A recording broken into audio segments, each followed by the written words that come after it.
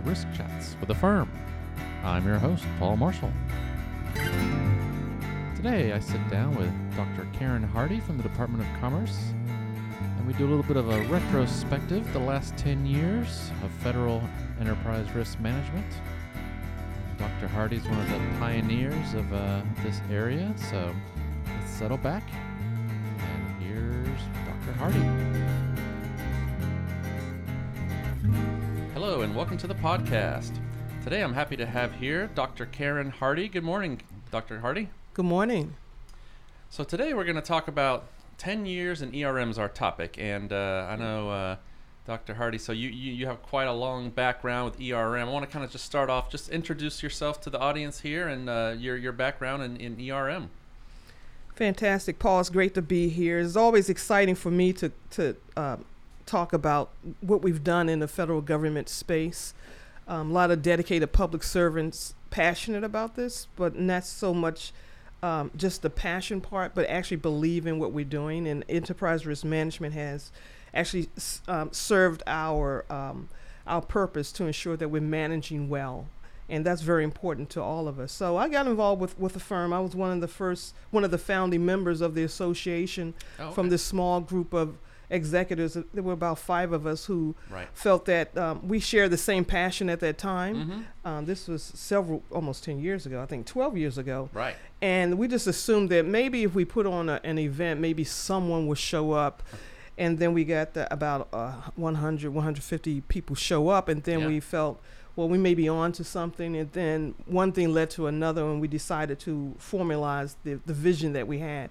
Right. So here we are today with an active, engaged, enthusiastic group of professionals sharing the same vision and aspirations for ensuring that government is managed well. And we feel that ERM is the tool and the attribute to use to actually get there. Right, absolutely. I mean, back then, how many agencies do you think were even doing this? Just a handful. I think it was because of they were mandated to do so. Right. I think where we're trying to go is not be mandated to do it, but make this a natural part of how we manage our business within government. Right, because ERM was kind of a bigger thing in the financial community, the corporate world, banking world, and all that kind of thing, right? Absolutely. This is a natural part of financial management. Yeah, so I think some of the agencies that dealt with that probably were some of the first adopters that had those kind of dealing with financial institutions or things like that. Yeah, I think they've been pretty much leveraging what they already had in place. The challenge is actually evolving from that, because even with A123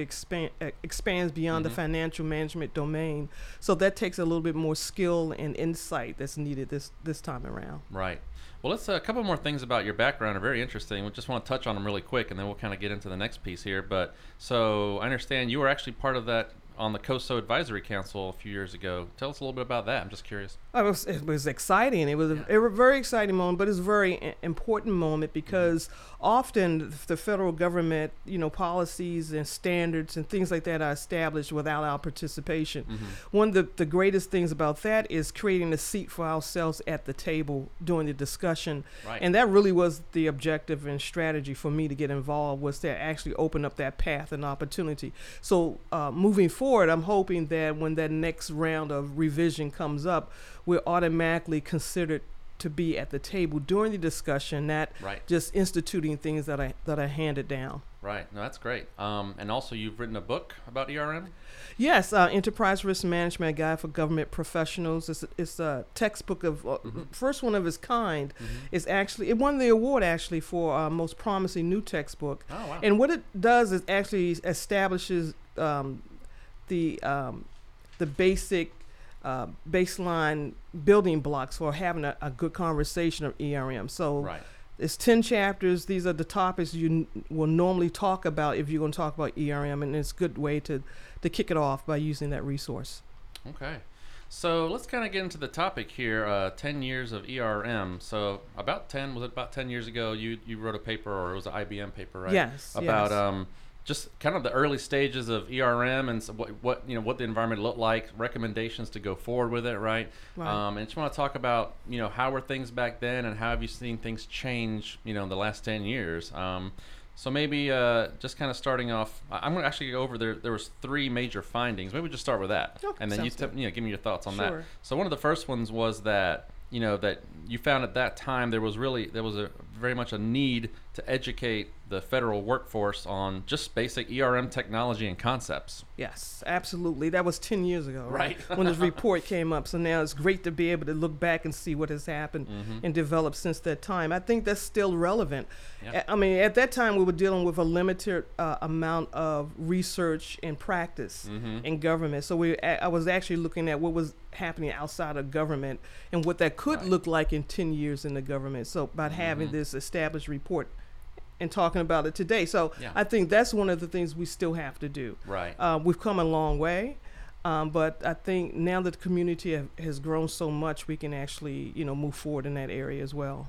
Right. And do you think, I would think things like a firm, organizations like a firm are helping to kind of get the same, standardization around terms and concepts in this world, right? I mean, that's one of the big drivers, right? Yeah, I think one of the areas we have improved in is that at that time, project risk management was one of the biggest terms being used. Right. And there was a confusion around project risk management and enterprise risk management. Okay, right. So I think that's a growth spurt for us, and that we've been able to distinguish between those two things, which is very important because project management is not enterprise risk management. It's just one piece of it. How do projects and the success of projects help to actually deliver or improve enterprise risk management? And in terms of the portfolio view, projects are included in that. They support programs. Yeah. But so that's one of the things I think we've been able to accomplish. In the terminology, I think people are much more comfortable with it now. There was a time when they said risk, it was a lot of aversion. But at this point in time, everyone's comfortable using that term and seeing that there's a benefit to actually understand what your risks are. Right.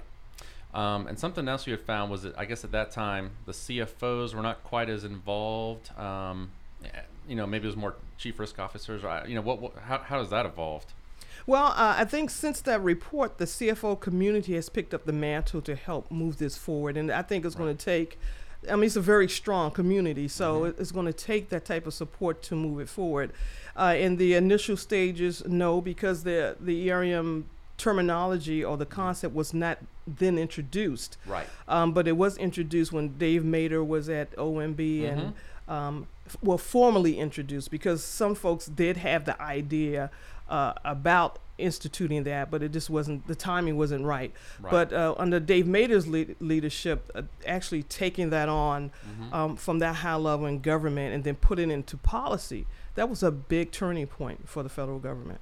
Right. So, and then talking about the A123 policy that came out. Yes. Yes. And then the A11 discussion. Exactly. Too, well, right? there was actually, when I was doing a detailed assignment at OMB at that time, there was the revisions for A123 and A11 were happening subsequently at the same time. Right. So that we were able to get the language of enterprise risk management into A11 and language for ISO 31000 into A11. All right. So I worked on that piece. Right. And within A123 at the same time. We thought the best strategy at that time was to get it into policy first, so that people first would see it. And it wouldn't be a passive conversation. So that was the strategy behind that. Right. It wasn't meant to be the final result of what it looks like, but it was a beginning step to, making it grow to where it needs to be. Right. So, what would you say over the last 10 years? Have you seen that, many agencies, it is the CFO's office that really drives this, or some places that they do have a chief risk officer in place that may be in a different part of the organization? What have you seen out there? I've found that it's a combination of all of those things. Okay. It's not a singular person, a singular role or position. Right. It's the CFO, it's the CRO, it's the governance structure, it's the risk committee, it's the audit committee, it's the IG. It's an organizational effort. And I don't think any one person is the superhero when it comes to the enterprise risk management. It is a collective organizational effort that needs to take place for this to be successful. Now, do you feel there's any confusion or, around sometimes internal control group versus the risk management group? They kind of, should it be together? Should it be separate? Does that divide still comes up, right? That question still comes up. It is some confusion. It's a natural confusion. When you're introducing something that's new within an environment where some things have been established for years, in the financial community, internal controls community for years, so they have time to practice and refine their craft. Enterprise risk management is still fairly new. It's not budget cycles are established. I mean, you already have business processes historically in place. Right. So we're trying to define what that looks like. So there's a close relationship between internal control and the risk management community. Yeah, it's interesting to see how different agencies implement it. You know, some blend them together, some make them totally separate, almost as if, you know, it's nice to have them separate in an independence kind of way, or just a different objective or a different perspective. Yeah. It's interesting, yeah. Well, we don't have a blueprint, right? But we're creating a blueprint as we move forward, which is why implementation and practice is very, very important. Right. You have to do the work, and then the answers that we're looking for comes out of the practice. Right. So, and then the third big finding you all had was that, you know, the approach and the success of a program really depended on the agency's risk culture, risk tolerance, you know, the kind of the management's perspective as well. So is that still, I'm assuming that's still true as well? I think my sense is that when I first started, I was seen as a shadow auditor. I don't think that's the case anymore. Right. Okay, I think that was one of the biggest misconceptions, and that has changed, I believe. You still have to define roles and paths within this. It's a huge, you know, animal to actually institute. You still have to define and clarify paths and roles within this space. Right. But in terms of the culture, that's important. Risk aversion, that still has people still are risk averse, and probably for very good reason. Sure. I don't think that's a bad thing. But in terms of moving the ball forward, sure, they're going to be growing pains. Right. And I think we're starting to see some of those things.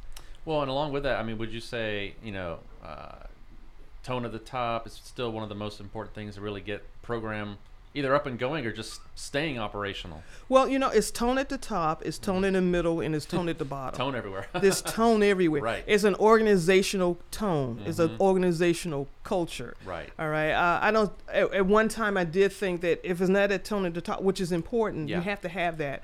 But then you have to have. Let's say that all of the appointees leave. That's tone at the top just left. Right. Tone in the middle is careers. Folks have to be there. Right. So it's something that's, I think, distributed throughout the organization. Right. Well, and it's also, I mean, I think one of the great things you mentioned to me previously about OMB putting that guidance out was it really, you know, had the agencies do something. They had to do a risk profile, right? So, I mean, at a minimum, they had something to start with, and from there it could grow. But if you were still kind of on the fence and not doing anything, and you may not have that tone at the top, it's kind of difficult to really just get things going. And that's why I was there. I was sent there to actually, you know, navigate those type of conversations under Dave Mader's great leadership, because that's the type of strategic conversations that were, I can't speak on behalf of OMB, but those are the type of conversations that did take place in terms of what's the best avenue to get this kickstart in the government. Right. First, let's get a kickstart, and what's the best avenue to make that happen? So that's what we have now. Now, is it going to remain this? No, I expect more revisions, more practice. This is amazing where we are now versus 10, 12 years ago. Right. None of us didn't even exist. So it's just a testament to, you know, where we've come, how far we've come in the work that we have to do. Right. And would it be fair to say that, I mean, have you seen out there that, you know, maybe some agencies were reluctant to kind of do it, but then once they started, you know, doing it, they realized that there were definitely benefits from this. It wasn't just a paperwork exercise.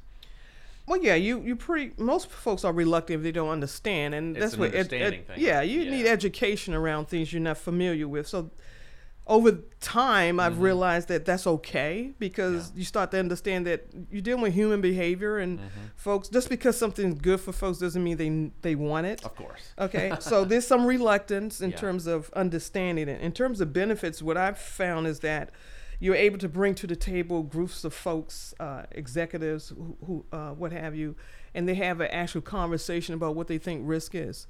Right. And they all come up with different, you know, ideas of what that is. And the challenge then is, these are the people that represent the organization. They have to be on one sheet of music when it comes to what is risk to Paul, what is risk to Karen, Right. versus what is risk to us as an organization that Karen and Paul works for, Right. right? And that's one of the benefits of enterprise risk management. Yeah, and actually that brings something up. I remember doing another podcast way back when with one chief risk officer, and he basically said, agencies have been having these risk conversations forever. This is not new, but now we're actually writing it down and Yeah. doing something about it. More official, more formalized. Yeah, you need to capture Yeah. the decisions being made within your organization. Right.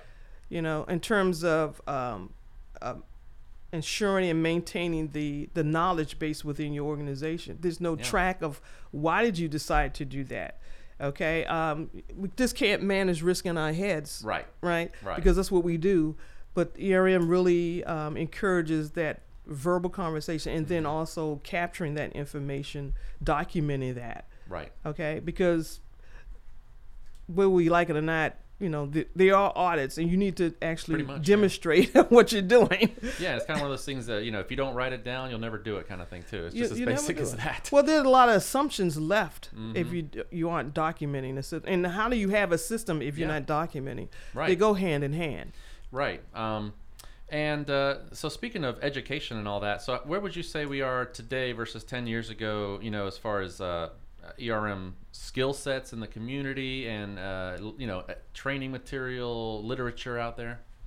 Well, I can't express more the importance of having more literature, because as proud as I am about my book, Sure. it's very important to have other folks contribute literature, because having one book does not create an industry. Right. Right. Okay, so you need other people to contribute thought leadership, and we're starting to see even some of my colleagues come up with more literature to help define and understand it, and that's great. Yeah. And that's where we need to be. So that's an indicator. Right. That's an indicator that there's a market, there's a demand, and there's an interest. Right. Without those things, this is this active. This is just busy work. Right. Right. For the most part, we're not trying to do busy work. People in the past were learn as you go. You capture a little bit here and there. Now we have structured learning systems. We have a firm and workshops and annual summit that takes place, which is excellent.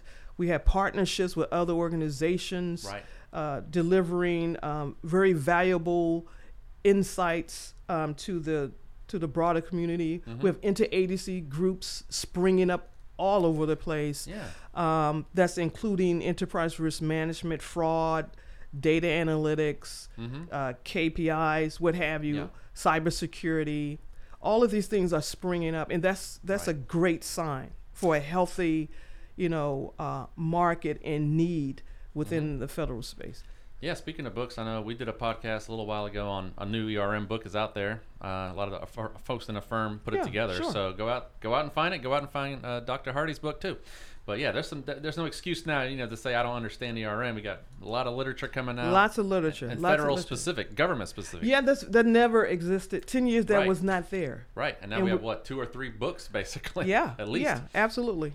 And then go back to that a little bit more about, how have you seen collaboration and sharing? What's the trend in that over the last few years? Communities of practice. What kinds of things are you seeing out there? Oh, very vigorous communities of practice, and people are enthusiastic Right. and engaged. And I think there's a misconception that this is not happening because government is bureaucracy. People don't see the faces and the people behind this. Right. They get up every day and they meet, and they're interacting all the time. They're inviting folks from each agency over to your agency to talk about Absolutely. it. That's amazing. Right. To actually see that, and it's not because OMB told them to do it. Yeah, that's just kind of came up organically, right? Yeah, it's Kinda very sprung up. very organically. In fact, and I think when I first started the interagency group at my organization, I actually extended the invitation to other folks to be on that call. And I asked them, I said, do you think I should include OMB in the calls? And they thought it was a great idea. At that time, just probably 10 people. That conference call I had turned into the first interagency ERM council. Oh, wow. And that council was used to support the case for having ERM in government. I actually shared with Dave Mader that, Yes, we already have an active interagency group, which Right. grew out of my organization's conference call. Mm-hmm. And that became a key element for supporting the need for having policy. Right. Basically, we were saying there's already a group of people doing this, OMB. We just need, a policy to help support what we're doing. Right. And speaking of policies, and I know that there's also been interest in trying to figure out if there should be some laws around this, or something go to Congress and see if there's something they can do. Do you know much about that effort as well? Or? I don't know much about that. Yeah. This, it was discussed prior before, Yeah, but yeah. I don't know what the status of that Yeah, is. but I know some folks in the firm have talked about that as well, and that might be a nice podcast subject for another day. Yeah, but I think anything that contributes to ensuring that we're, on par with the other countries doing Mhm. this aggressively will be a plus. So, I am kind of curious your opinion on, since you've seen this for such a long time. What have you seen, just practically speaking? What are some things that work really well? What are some things that may not work so well? What have you seen out there? For the practitioner, yes, yes, the day-to-day real stuff, collaboration and getting buy-in is important. right. Taking into consideration capacity of mhm. execution first before you do Yeah. policy. Okay, yeah, Okay, absolutely. you definitely have to do that. That's very important. And then reinforce the fact that what this does is help improve what they're already doing. You're not trying to reinvent the wheel. Right, and it's just part of the value proposition, Yeah. right? So, and I mean, are there things that you've seen that haven't worked so well? Or any pitfalls out there?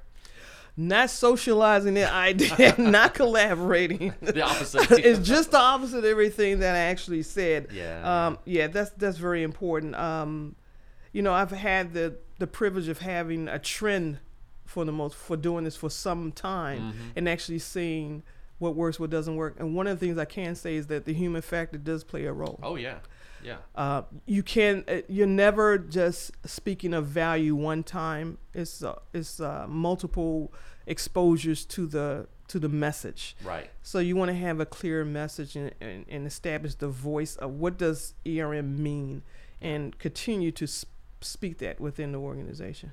Right, and because there's only, there is OMB policy, and but that doesn't necessarily apply to every agency, right? And it doesn't Right. apply to, it's centered around financial world, budget world. ERM is a much bigger concept, right? It's the whole organization, how you do your job. So Yeah. So since you don't necessarily have hard laws or mandates beyond those, it can be easy for this to kind of go by the wayside. So you have to have strong culture of ERM, or strong individuals, passionate individuals, right? Well, then it goes back to performance. Suppose Mhm. suppose OMB never issued it. Right. So the world is changing. Right. Okay, in general. Mm-hmm. Okay, the world is changing. So we're no longer part of it's not a local conversation. It's not a national conversation. It's a global conversation that we're a part of.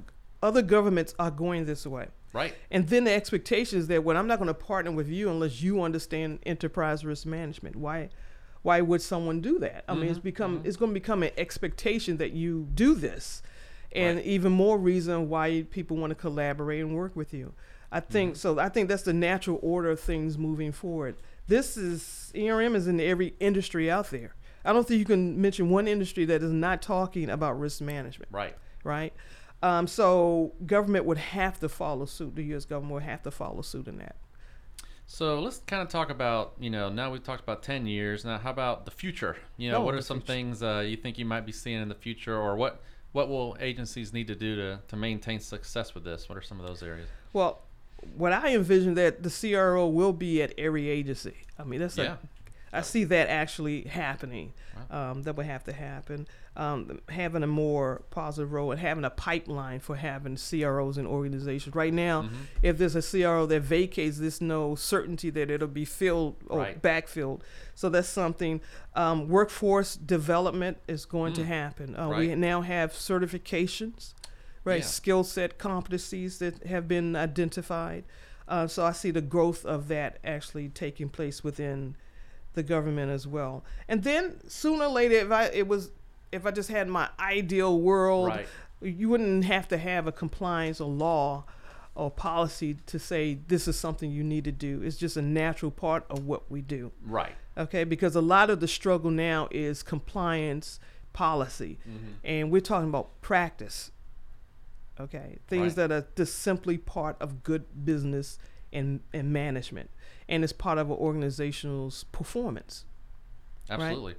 And I mean, I would assume, organizations like Affirm and these communities of practice will continue to grow, and maybe even more specialties, right? Because, for example, so I know we have at least 3 in Affirm right now. We have a special communities of practice or interest. We have a cybersecurity one. We have a small agency specific one, and we have a data analytics, which maybe we see, other kind of special areas popping out as well. Yeah, I think that'll happen too, and that'll be even better, because that means that people are beginning to have the conversation, engage without someone at OMB saying you need to do this. Right. You want people to be able to do this and taking the initiative to do this, not something that they're mandated to do. Right. And that's why in the policy is very open, because you don't want to be too prescriptive. So that was one of the strategies. Now, since that policy being in place, you're going to see how it works out, so forth and so on, then you make adjustments. Right. But the idea is that, okay, this is new for a lot of folks. Let's see if you can make this fit your organization. Okay, well, Dr. Hardy, this has been great. Any kind of last words here, or again, reflections over the last 10 years for us? Well, again, it's been an honor being part of the community, and what we've done in such a short period of time is nothing short of a miracle. We work in a very complex industry, and to be able to accomplish what we've done through great leadership, and some of these are emerging leaders, appointed leadership through associations, but the bottom line is that these are public servants who believe in their work, and they believe in that the services and the missions that they work for every day make a difference. And they have the enthusiasm to go out and find ways to make it work. This is what happened when I got involved in and got part of the policy in publishing. Others will come after me to do the same thing. But long term, we feel that this is something worth doing. The taxpayers deserve it, and we're committed to making that happen. So we're hoping that everything flows in, our way in a positive way to make this even more prevalent in the government than it is today. Absolutely. Well, thanks again for joining us. I really enjoyed having you here. Fantastic. Thank you.